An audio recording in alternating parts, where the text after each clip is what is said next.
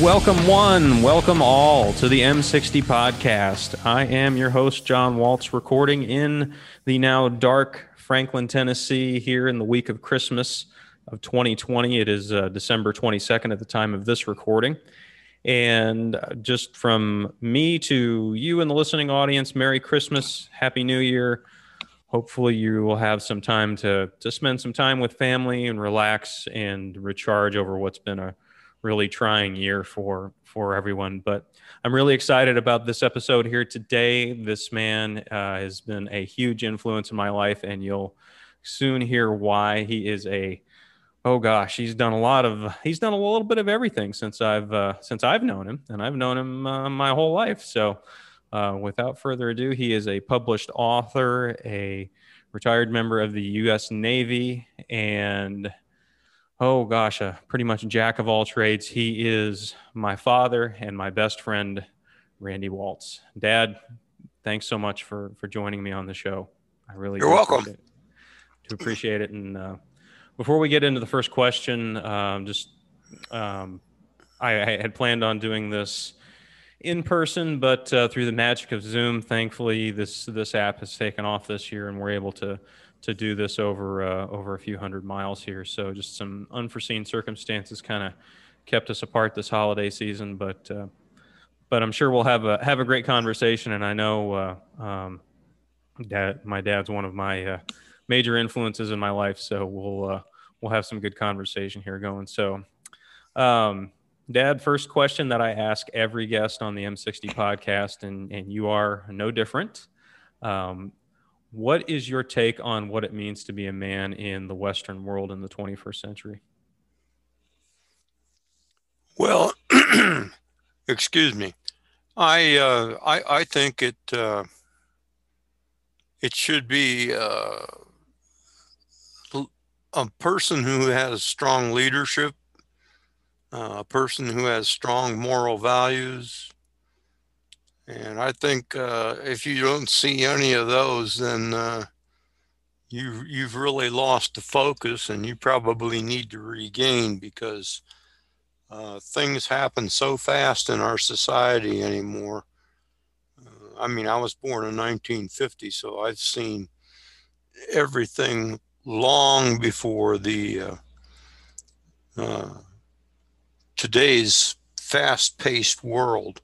And back then, things would happen, and you wouldn't know about it except for a little blip in a newspaper, or a half a sentence on a radio program.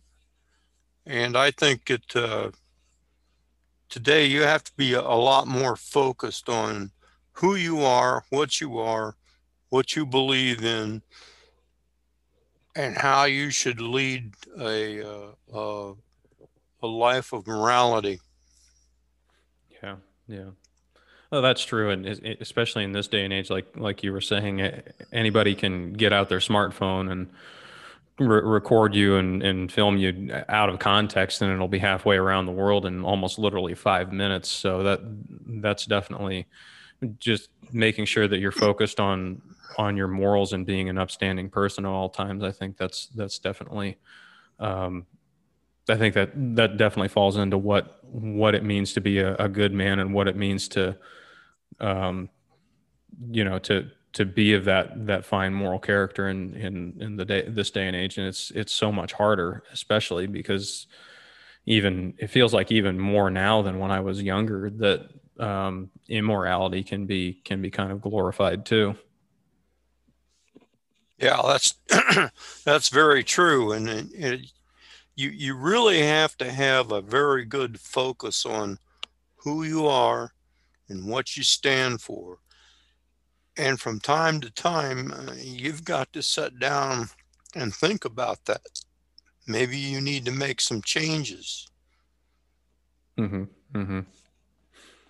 Yeah, and um, talk about a couple times in your life where maybe you've had to do that, whether it was before I came along, or while I was still a young kid, or even maybe even in some instances where I had begun my own adulthood and my own journey into manhood. Well, one thing, as a business manager over the years, I constantly had to change, not necessarily my values, but the way I thought about things and the way I saw things. And what you looked at 10 years into it wasn't what it was 20 years into it, as far as employing employees. I don't know. I guess overseas, when I was in the Navy, I sat down several times and just thought about it, and thought about who it is I wanted to be, and if I had children, how I would bring them up and who I would be to them. And that's kind of the way I've been over the years. I listen to what people tell me, and especially strong input from your mom Mm-hmm. uh, has kept me on an even course over the years. Okay. Yeah. Yeah. I would, and she does have strong input. She does have strong input. I can attest to that.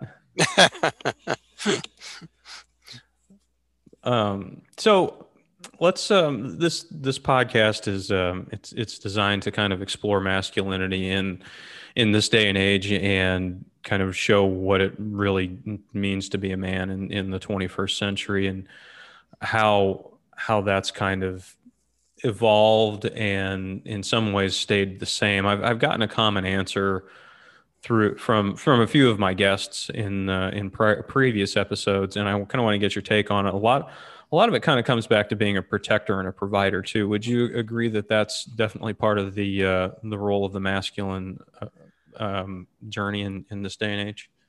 Well, it is, but there's so much more to it, I think, than that. Uh, the type of person the man was in 1952 is definitely not what it's going to be in 2022. Uh, People back then were just the man was always right, and he didn't look at other individuals, especially sometimes their wives or other women. He looked down on them. Today, we've changed our masculinity to encompass a world that is not only multiple religions, but uh, is evolving into something that would accept everyone of every color and race. And I think there's more masculinity in that than being a gung ho John Wayne over the hill type of person. Mm-hmm. Sometimes it can be tough, and you have to learn to at times to bite your tongue and just keep on going and plugging away. Yeah, yeah, yeah. A lot of that's been programmed into our society as far as being, the loner, or the like you said, gung ho John Wayne. He's lifted up as a masculine icon here in Western society, and even in this day and age, that doesn't always work. I always think about one of the habits of highly effective people kind of comes to mind, is that seek first to understand and then be understood. And I think now that I think in this day and age, kind of what you were saying with so many different and diverse viewpoints coming into play, that you've got to, while the other person's or the other group's viewpoint may or may not be correct for that certain situation, you still got to understand where they're coming from and what their thoughts are, and why they're thinking that way. Yeah, that's all very true. Little side note here. I actually met John Wayne once. Oh, really? Yeah, when I was in California in Long Beach, and I was Okay. in uniform at the time, and I don't remember why I went off base to a drugstore, and I was walking down the aisle, and I had my uniform on, and of course you could tell that I was medical personnel in the Navy. Hmm. I hear this guy yell out, "Hey, Doc, come here." And I turned around and it was John Wayne down at the end. And he said, "I got a terrible headache. Which kind of aspirin should I take? I'm confused." So I shook his hand and we talked about it a little bit. And I told him the differences in some of the aspirin. Yeah, yeah. Do you And remember what he went with? I think Bayer, which is what Gotcha. I recommended because it was easier on the stomach and it was absorbed quicker than a Mm-hmm. lot of them. Yeah. And not to buy the cheap brand. And he thanked me and patted me on the shoulder, and off we went from Well, there. that's So, neat. I don't think you've ever told me that story. That's oh yeah, I don't remember it if you have. I mean, I remember several of your stories. I think we'll get to a couple of them, but kind of talking about um, key masculine figures in your own life. Talk to us, the audience, a little bit about some of the strong male figures that have influenced your life and have maybe that are still influencing you today, and just who some of the men in your life that you've looked up to and admired. well, I guess I have to go back to the time I was in the service.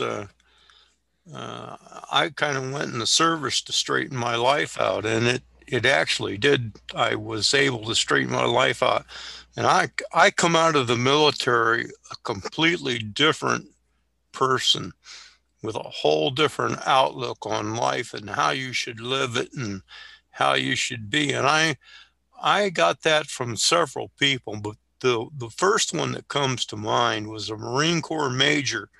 His last name was Pate, Pate, and he was only about 5'3". But I want to tell you, that was the toughest guy I ever met in my life. I can remember one night when they had a big fight going on at the enlisted men's club that he said, "I'll by God stop this." And he grabbed an axe handle and went out the door and cleared the place personally himself. It was over. And he had a lot of strong moral values, and I listened to what he had to say a lot over the years, and I watched and learned and how he approached things and tried to place myself in that kind of mold. Um, Trying to think back, I got quite a few. Which ones would stick out the most? Well, I had a boss when I was 19.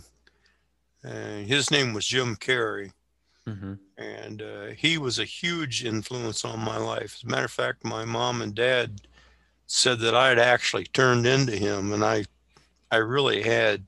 Hmm. He was a very hard-working guy. He wouldn't think anything about working 80 hours a week if he had to.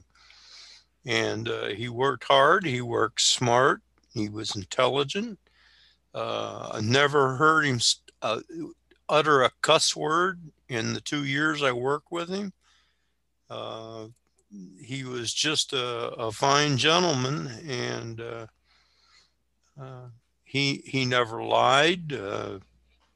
Whatever he told me, I knew it was the truth. And so that was another positive influence, I guess, in my life. The last one would be, and I dedicated my last book to him, was Bob Lindquist. He was one of my teachers in high school, Mm-hmm. and he taught shop and mathematics. And he always saw in me things that I didn't know I had that I found out later in life. And I thought back, and it's like, Bob told me all that, and I didn't listen to him. He told me one time I could be anything I wanted to be if I just put my mind to it. Mm-hmm. And I just kind of blew that off, as was, and he would get discouraged with me if I didn't live up to what he thought I should be doing as far as schoolwork, and he was a great man. He was my basketball coach in middle school. He had polio as a boy, so he had a bad limp, but he could still get out there and play basketball with the kids. Mm-hmm. And so I guess we just talk about those three people there, and leave it at that. Yeah. Yeah. No, those are great examples that, um, yeah. And I do remember you dedicating your last book to him. We'll actually talk a little bit about you being a published author and your own writing experiences here in the next segment. Kind of once we get through these more general questions about masculinity and manhood, but you you've lived a life full of a lot of different experiences and um, to me, you're well traveled because of your experience in the Navy, and you've done a lot of things. You've done a lot of things in your life, and you've met a lot of different people over the course of your life. And like you said, you were born. You turned 70 this past August, so you've definitely got some gray hair and definitely got some wisdom to go along with it. So it kind of rolls back into the first question, but what are some more characteristics that you see that would make someone a good man? Somebody that would have a broad sense of not only themselves but their surroundings. Someone who looks to societies or civilizations and says to themselves, this is different than what I thought it was, and I see a reason here for this. It would be someone who knew how to love and had loved. You can carry that on in life quite a ways.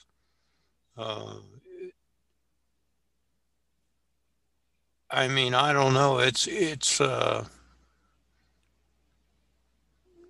tough to say in today's society what triggers somebody, and we have so much contention out there right now between people that we've never had before, and I think even though it's a bad thing now, it's propelling us into a good way. And I think as average person sits down and looks at it, they will change their viewpoints, and it should help them readjust their moral compass. Yeah, yeah. There's definitely a better way to live than the way a lot of us have been living. There's just so much. There's just so much kind of coming against us in the world today that it's no wonder we're snapping at each other. It's just everywhere you turn, there's some type of negativity and there's some type of salaciousness that's competing for your attention, and you just pile that on and pile that on, and it's So yeah, definitely having a broad sense of yourself, and kind of going back to that first topic, that first point, that that habit of effective people is just seeking to understand, and then for you to be understood is definitely a key to that. So let's change gears here a little bit. I know, as I said in the beginning, I've known you my whole life. So you've raised me and my older sister. So so raising children is definitely a challenging and rewarding undertaking. And just kind of talk to the audience about what your experience was like raising me and raising my sister, and some of the talk about some of the rewarding days and the tough days, and kind of what you've learned over the course of our lives from that. Well, you two were not that hard to bring up, and I always went with the thing I wanted you to instill in you that I can tell you no, don't do that. But if you do it and you get hurt, I'll be there to help you up. Mm-hmm. And you need to learn from the consequences.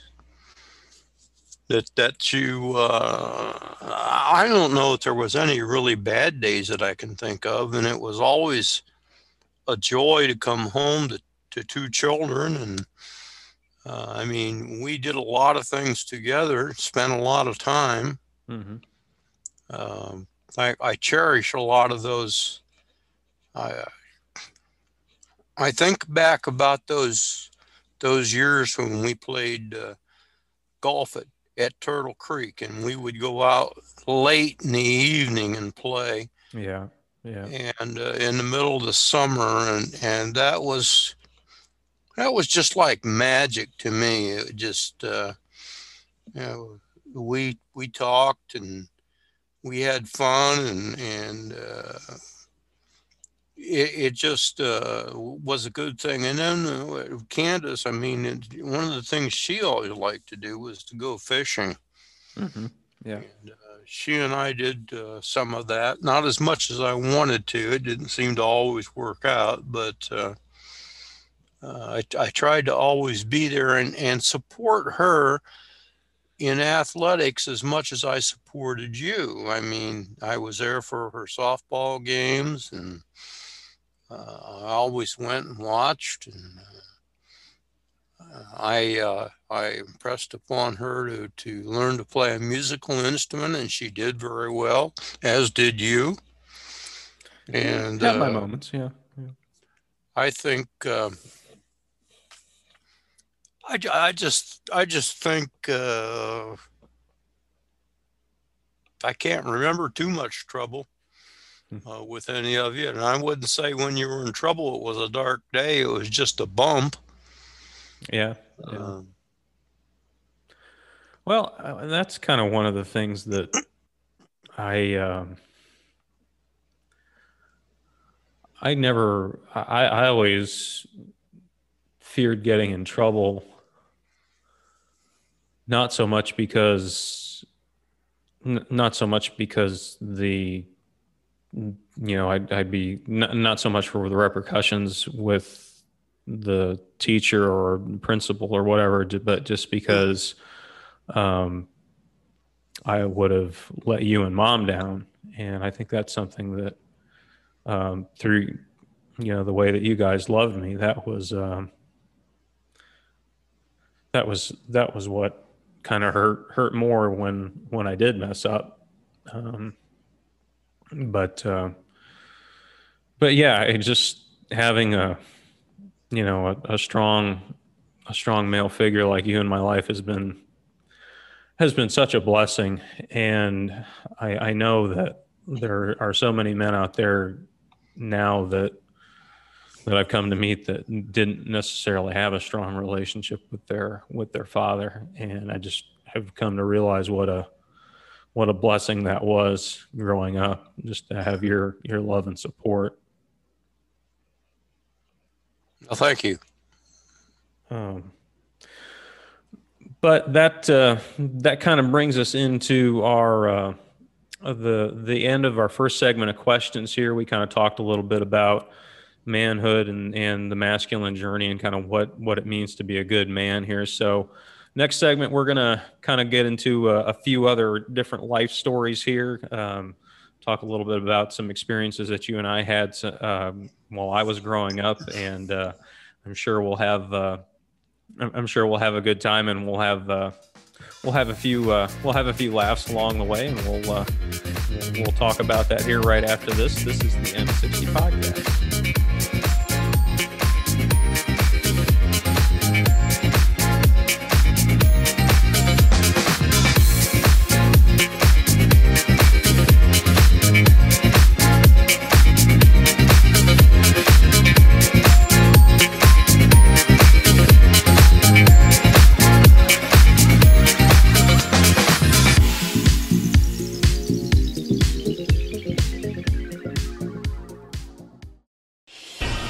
So we're getting into the fall and the winter months here in North America.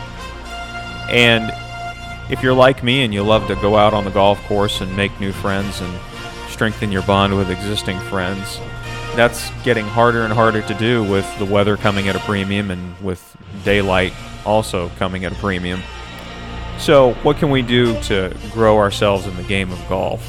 Well, we can be like everybody else. We can watch certain YouTube channels and instructional videos and act like we're getting good information. We can follow certain accounts on Instagram that really don't do anything to apply to us. We can peruse Golf Galaxy till the cows come home. Or what you can do is you can become a student of the game of golf. One of the best publications to help you do that is my friend Scott Hassey's book that's entitled The Champions Playbook, Thinking Your Way to Lower Scores.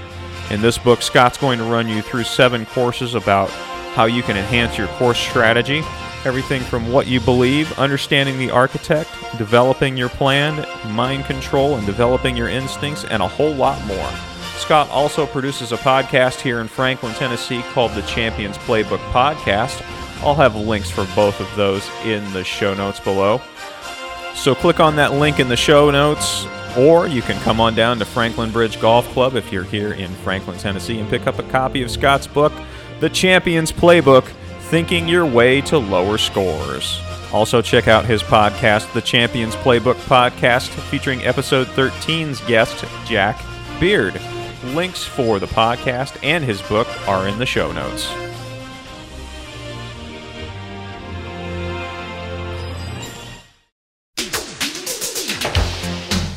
Hey, if you are interested in supporting the M60 podcast, check out my link tree in the show notes. It'll have links to my social media pages on Facebook and Instagram, and it'll also have a link to my Patreon site with great bonus material. Now, back to the show.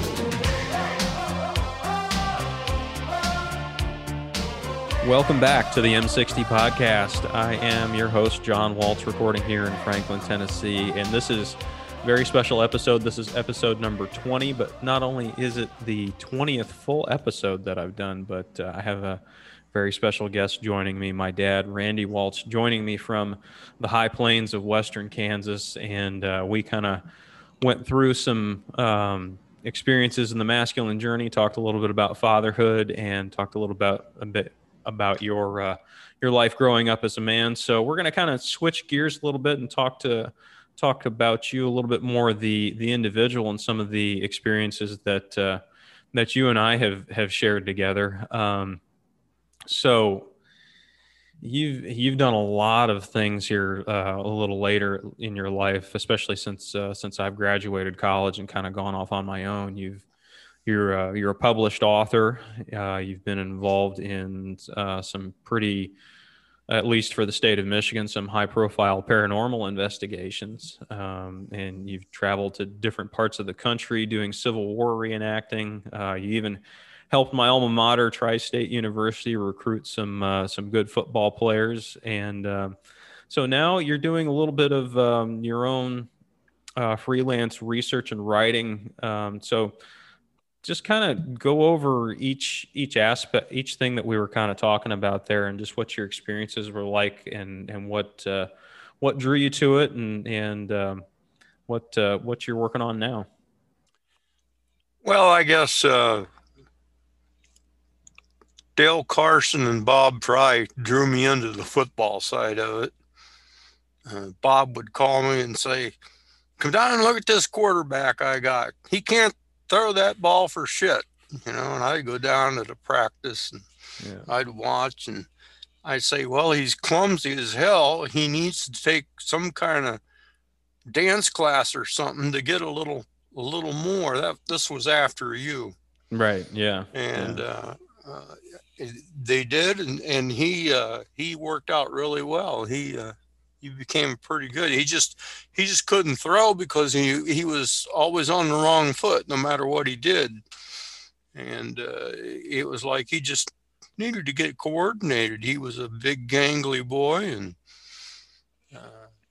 I don't know, the research that I do today. I do historical research and archaeological research. I mean, every month I get 6 different magazines that have, or periodicals, if you want to call them. Some of them are really not magazines, that deal with archaeology. And I've, in the latter years here, become very interested in archaeology, and I research things. The other night, watching a show about King Arthur, and by the way, they're leaning more and more and more towards the fact that he was a real individual, but the stories were just blown way out of proportion. Right. Yeah. And they talked about one thing that clicked in my mind right away, that there was no knights in shining armor back in the days of King Arthur. He existed right after the Romans had left England in about the year 500. And I got to thinking, it's like, okay, the Romans were in trouble. They were being invaded on all sides in Europe, and having a hard time holding their territories. And of course, they had to put up with Hannibal for almost 3 years in Italy, as he just ran around and ripped the state apart, and they couldn't seem to stop him. And I thought, well, when these Romans pulled out, nobody's ever discussed this. How do we know that they didn't leave armor behind? And maybe it was scooped up and used, and maybe there was some validity to that particular thing. I was always also enthused with the Sorcerer's Stone, where they pulled the sword out. And of course, I always laughed and thought, well, that was just mythology. Right. Yeah. Until I watched an archaeologist one night on TV who showed how they made swords in the Stone Age, Iron Age, Bronze Age. They would take stones and cleave them in half, and they would grind out the center in the shape of the sword. Then they would put the rocks back together, and they would pour the hot molten bronze down in the stone. And I'm thinking, now wait a minute here. Maybe they got a sword stuck in one of those stones that nobody could pull out. And that's where that story came from. So I'm constantly looking at things that pop up in front of me, and I'm working on something out here right now. Was a thing called White Woman Creek. It's a story's been around a long time in western Kansas, about a woman who was captured by the Indians, and there's 4 or 5 different stories, and I'm not going to tell any of them because I can't tell you which one's true, if any of them are. But there's got to be truth and validity, and I'm getting ready to go back into the files of Fort Wallace, and I have quite a bit of their day-to-day logs, believe it or not, on my computer. Okay.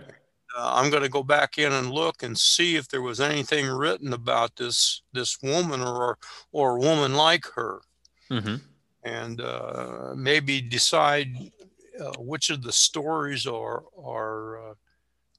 which story is true out of the 4 or 5. Okay. Yeah. So, it's things like that I like to do here now that I'm retired. Of course, at my age, I'm not as mobile as I used to be, so I don't get out and about and walk as much as I used to and gather things up. Although your sister and I have cooked up a couple things that we may do next summer. So Oh, good. Good. I always wanted to take a stagecoach ride, and I talked her into it. So we're going to go Okay. over somewhere around Fort Hays and get on a stagecoach and come all the way to Fort Wallace and then back home. So that may be a lot of fun. That does sound like fun. Well, I might have to since I wasn't able to use any vacation time over Christmas, I might come out and join you for that, depending on what time of Well, year you do that. I won't have any dates for a couple months on it. Yeah, yeah, that And of makes course, sense. this pandemic has got to die down, and Yeah, yeah, they won't do it, I'm sure, uh, if it's not. yeah, And so I'll get in touch with you. I'll let you know at some point when I get the dates. And yeah, yeah. Yeah. You and I don't get to do a lot together anymore, just because life is what it is, and I'm all the way out here in Nashville, and you're in you're in the high plains there, and that was one of our probably the last thing that you and I got to do together that was any kind of an adventure like that was when we went to Mesa Verde National Park. That was a lot of oh fun. yeah, that was Yeah, unique. Yeah, yeah, that was. And I wouldn't mind going back there. And there's a couple other sites not far from there to look at, and I wouldn't mind going looking at some of those. So, but yeah. we did do some things together. I mean, we did a reenactment together. Yeah, yeah. I'll talk a little bit about how you got into that and what drew you into that. That was an interesting experience. I wasn't planning on doing that weekend that we did that, but it turned out to be a pretty interesting experience for me. Well, I didn't know you were going to get hijacked that day until you got there. I think they Yeah. had planned already. So, um, but yeah, we did a reenactment of the Battle of Chickamauga, and we were the Michigan artillery, which was very prominent in that battle. Which actually the Michigan militia and the Michigan artillery were able to hold off the Southern soldiers long enough for the small corps of Union soldiers that were there to get back across the creek at Chickamauga and not get massacred in place. And that guy that was his name was Thomas, Hmm. and he was known as the Rock of Chickamauga Okay. because they couldn't break the line no matter what they did. And if you'll remember, as we reenacted that day, we did something that we had never ever done before with those cannons. Of course, it wasn't live fire, but we were firing powder canisters. It was Hmm. quite loud, and people had to keep 50 to 60 feet distance from it. And the Southern soldiers that were attacking us knew that. And we rolled the cannons right up to the breastwork where the infantry was, Hmm. embedded them, and then fired just like they would have back in those days at point blank range. And if you'll remember, Discovery Channel had drones flying around taking movies of this. Oh, okay. Yeah, I didn't remember that. That was I remember we got rained out the first day, and then the second Oh day I yeah, remember, and I remember I wound up wearing some shoes that didn't fit me very well, and my feet my feet hurt pretty badly at the end of the day. But yeah, I know. The guys stuck you away in the back so you didn't have to walk very much yeah, finally there because yeah, your that feet were was bad. yeah, Yeah, that's too bad. But anyway, I mean, that was some good times.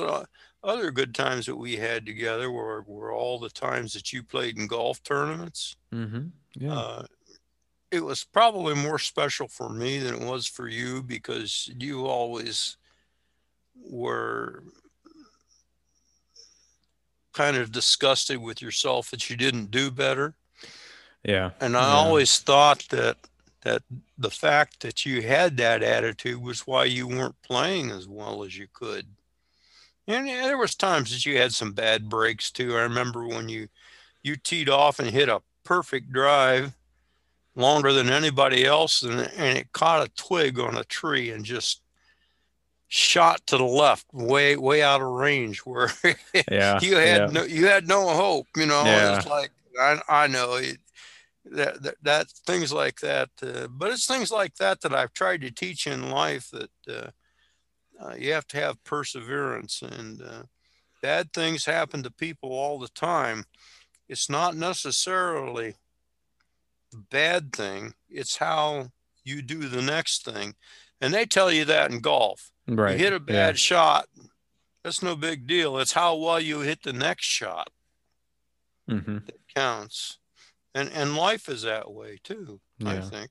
Oh yeah. Yeah. That's I came up with a phrase this year, and um that golf and life are both four-letter words, and that ought to tell you all you need to know about both.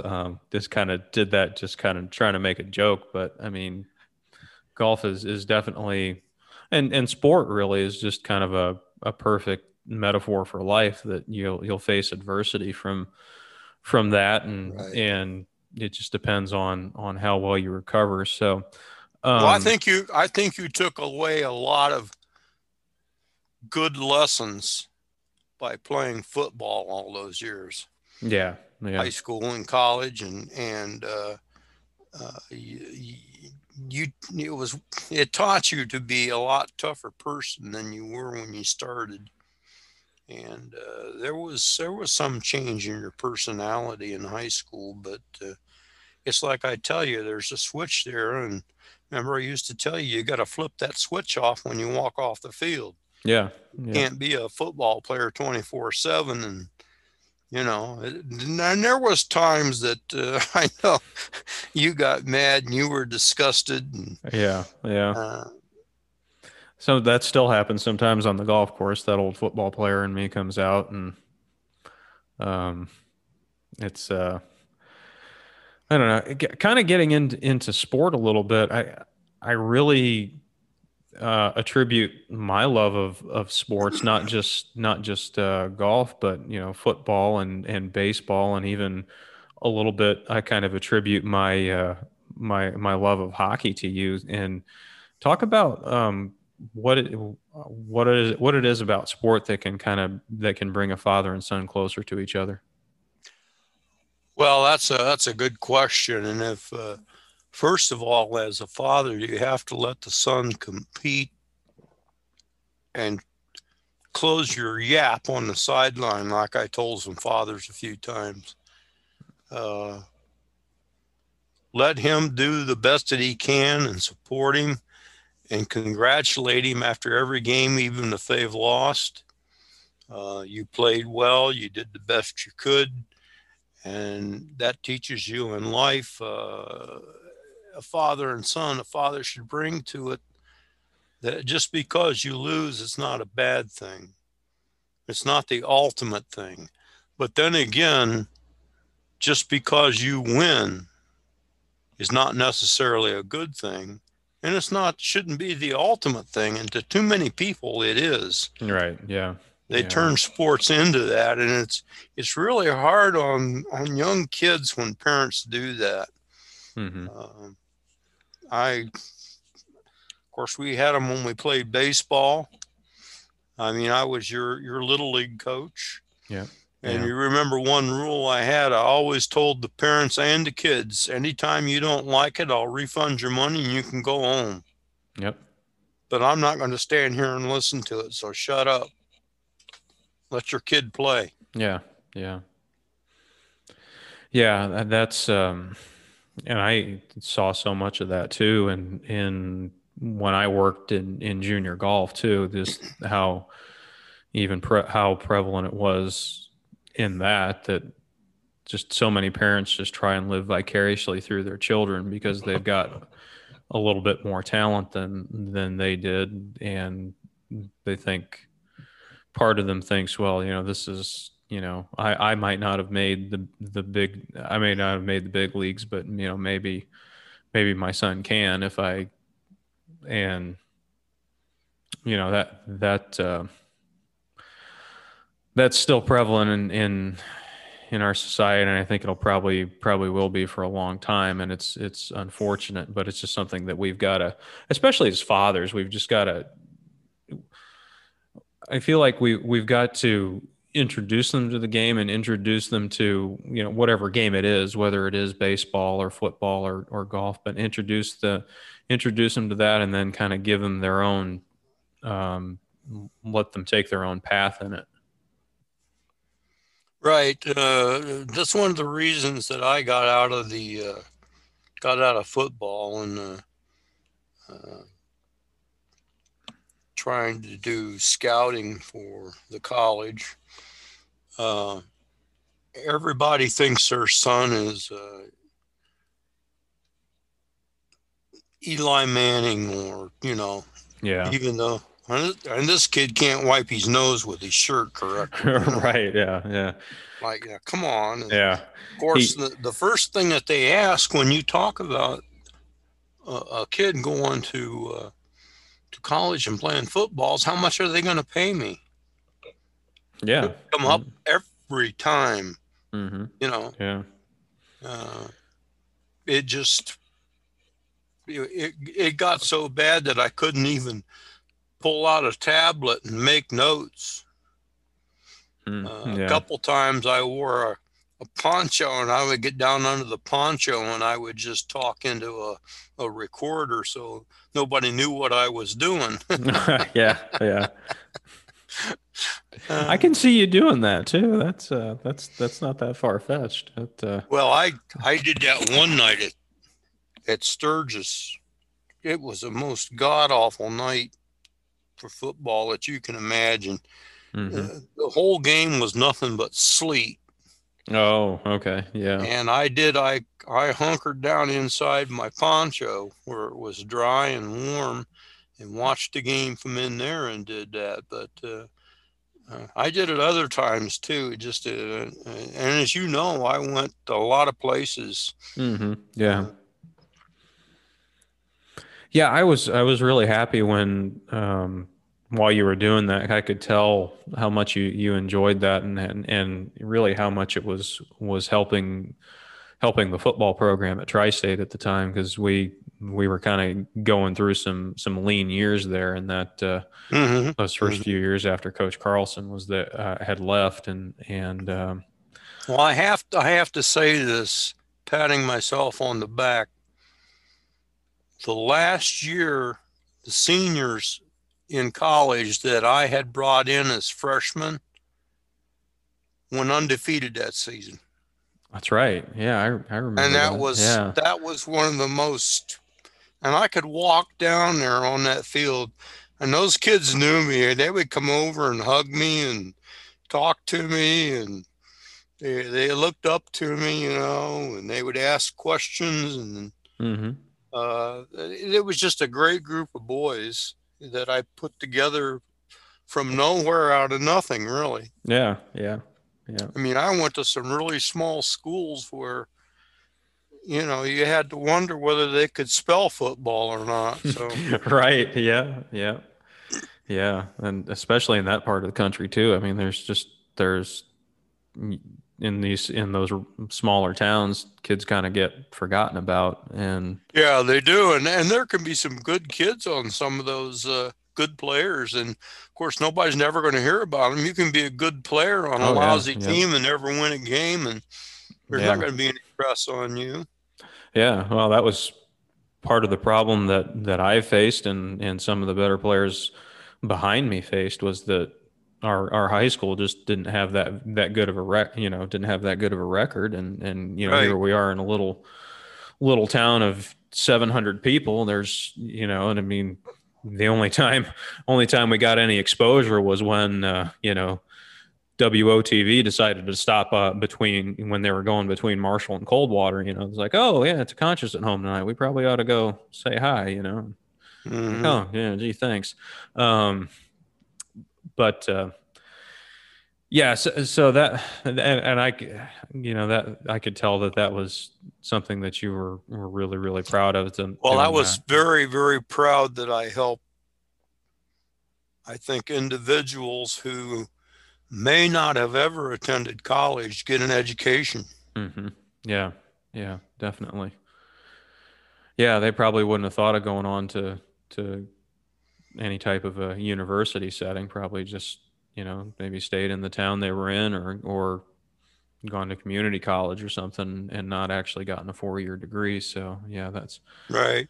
that's definitely something that definitely a feather you can put in your cap. Kind of switching gears here. One thing that I do want to talk about, something that you and I did together. It's one of my most cherished memories.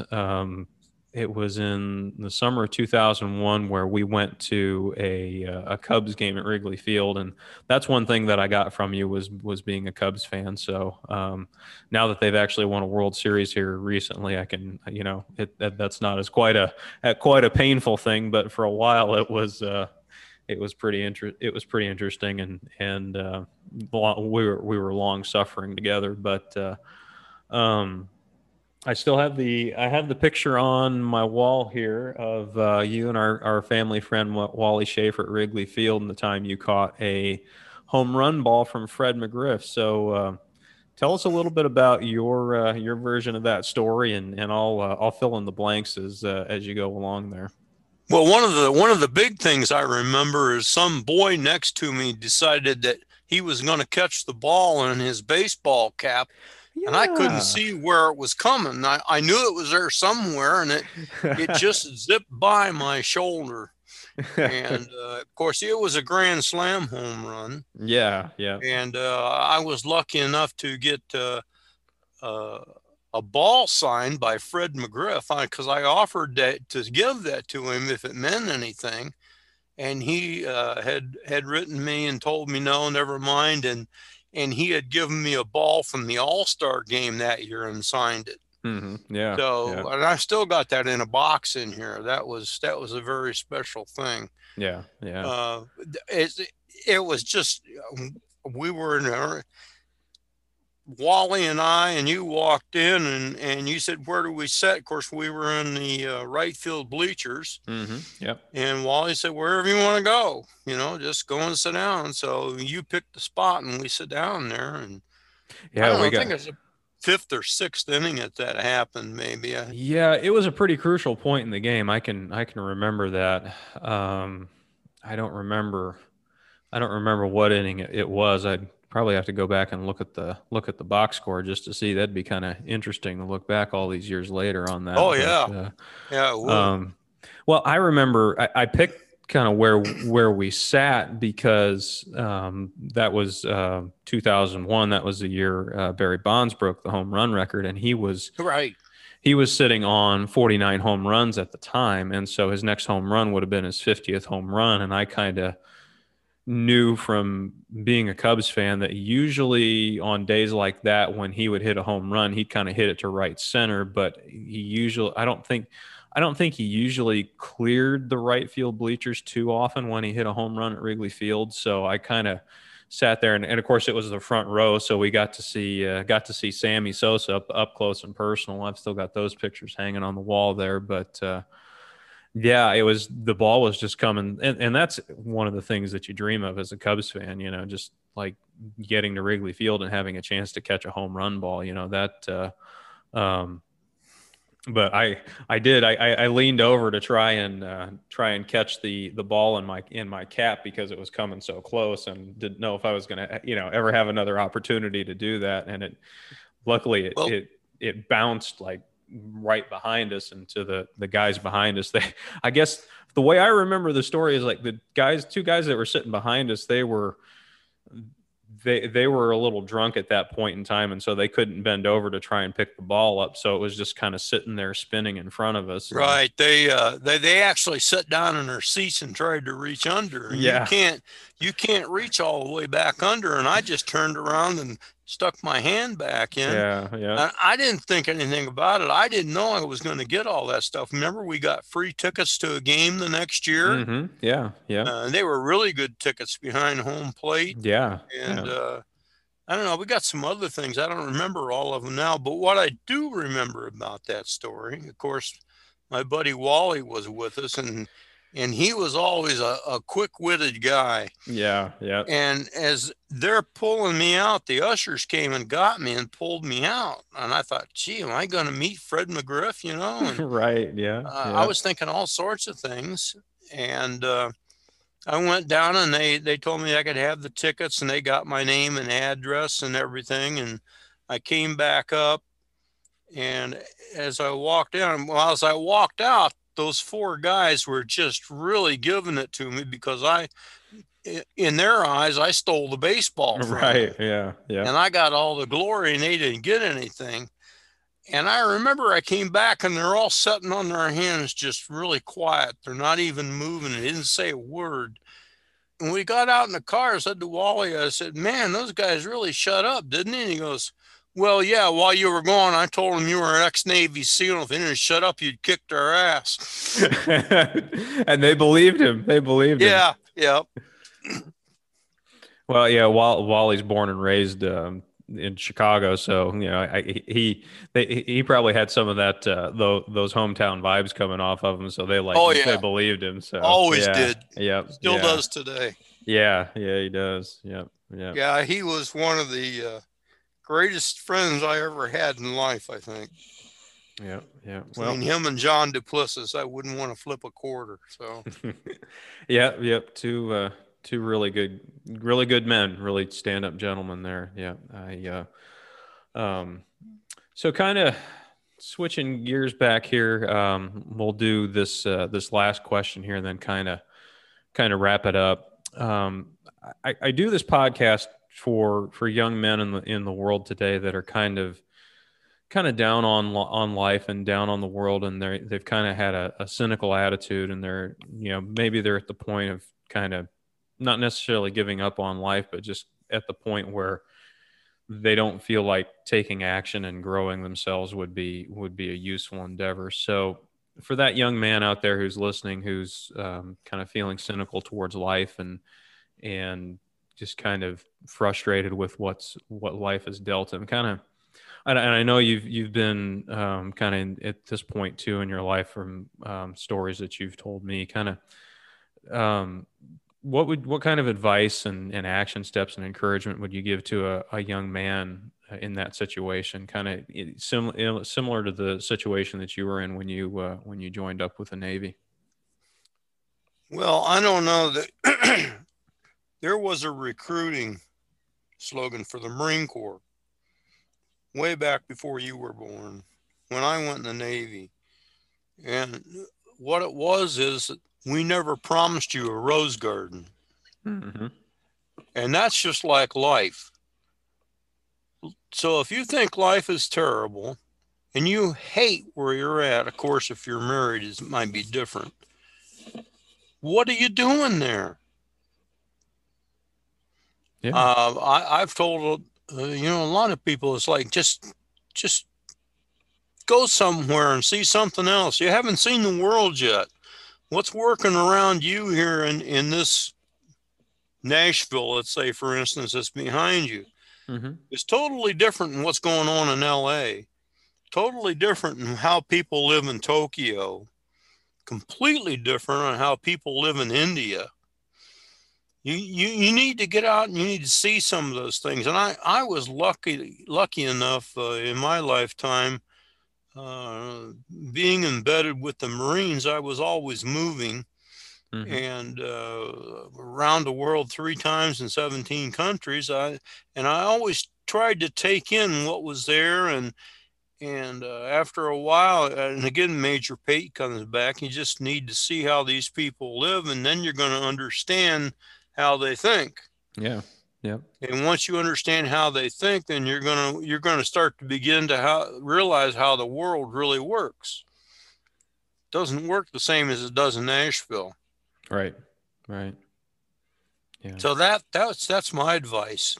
Get off your butt and do something different. Do something that you want to do, something you're interested in, no matter how close you can get to it. Yeah. I mean, you might want to be a big league ball player. Yeah, well, I understand that, but chances are you're not going to do it because the numbers are against you unless you're just astronomically talented. Mm-hmm. But there's other things you could do that would keep you in baseball and keep you interested, such as a groundskeeper, a sports writer, a commentator. There's just that's just a for instance, and that works in all sorts of life. You don't have to work in that dreaded drudge job that you hate, and everybody hates you because you hate it. And it's like, get up and get out there and see what's going on in the world. And Yeah. Construction was always a thing for me. You could travel anywhere in the United States today and pick up a construction job, Mm-hmm. and Yeah. that'll get you into an area where you can look at it and explore it. And the money's not bad either. And sooner or later you can move on to the next place Mm-hmm. until you find what you're looking for. Or, I mean, that girl that you're meant to marry may be in San Francisco and you haven't even been there. Yeah. How are you going to run into her? Yeah. So, it's a life-changing thing, and it changes the way you view people and how they live and civilizations and what they go through. And it helps you be more tolerant towards people. Yeah, definitely. Yeah. Well, he is my father. He's my best friend. He is Mr. Randy Waltz, guest for episode number 20 of the M60 podcast. This most likely will be the last episode that I'll be going by the M60 podcast. I'm kicking around some name changes here, so just be on the lookout for some big changes here coming in the new year for the podcast. But Dad, thanks so much for doing this. I really do appreciate it. I love you very much, and Sure. I hope to hopefully in the next 60 days I'll be able to get out there and see you in person. So thanks again. Well, that would be great. I'm looking forward to that. Yeah. He is Randy Waltz. This is the M60 podcast. I'm your host, John Waltz, and I will talk to you next time. Thanks so much for listening to the M60 podcast. I specifically want to thank Mike McDowell and Scott Hassey for their encouragement this year and for being on the show multiple times. I couldn't have gotten to 20 episodes without your help and encouragement. I want to thank Wild at Heart for not only inspiring this podcast, but for Alan Arnold and Bart Hansen for being on the show. I've got some great guests coming up in 2021, and I'm going to go through a little bit of rebranding for the podcast, so be on the lookout for that. Have a very Merry Christmas, Happy New Year, and I will talk to you in 2021.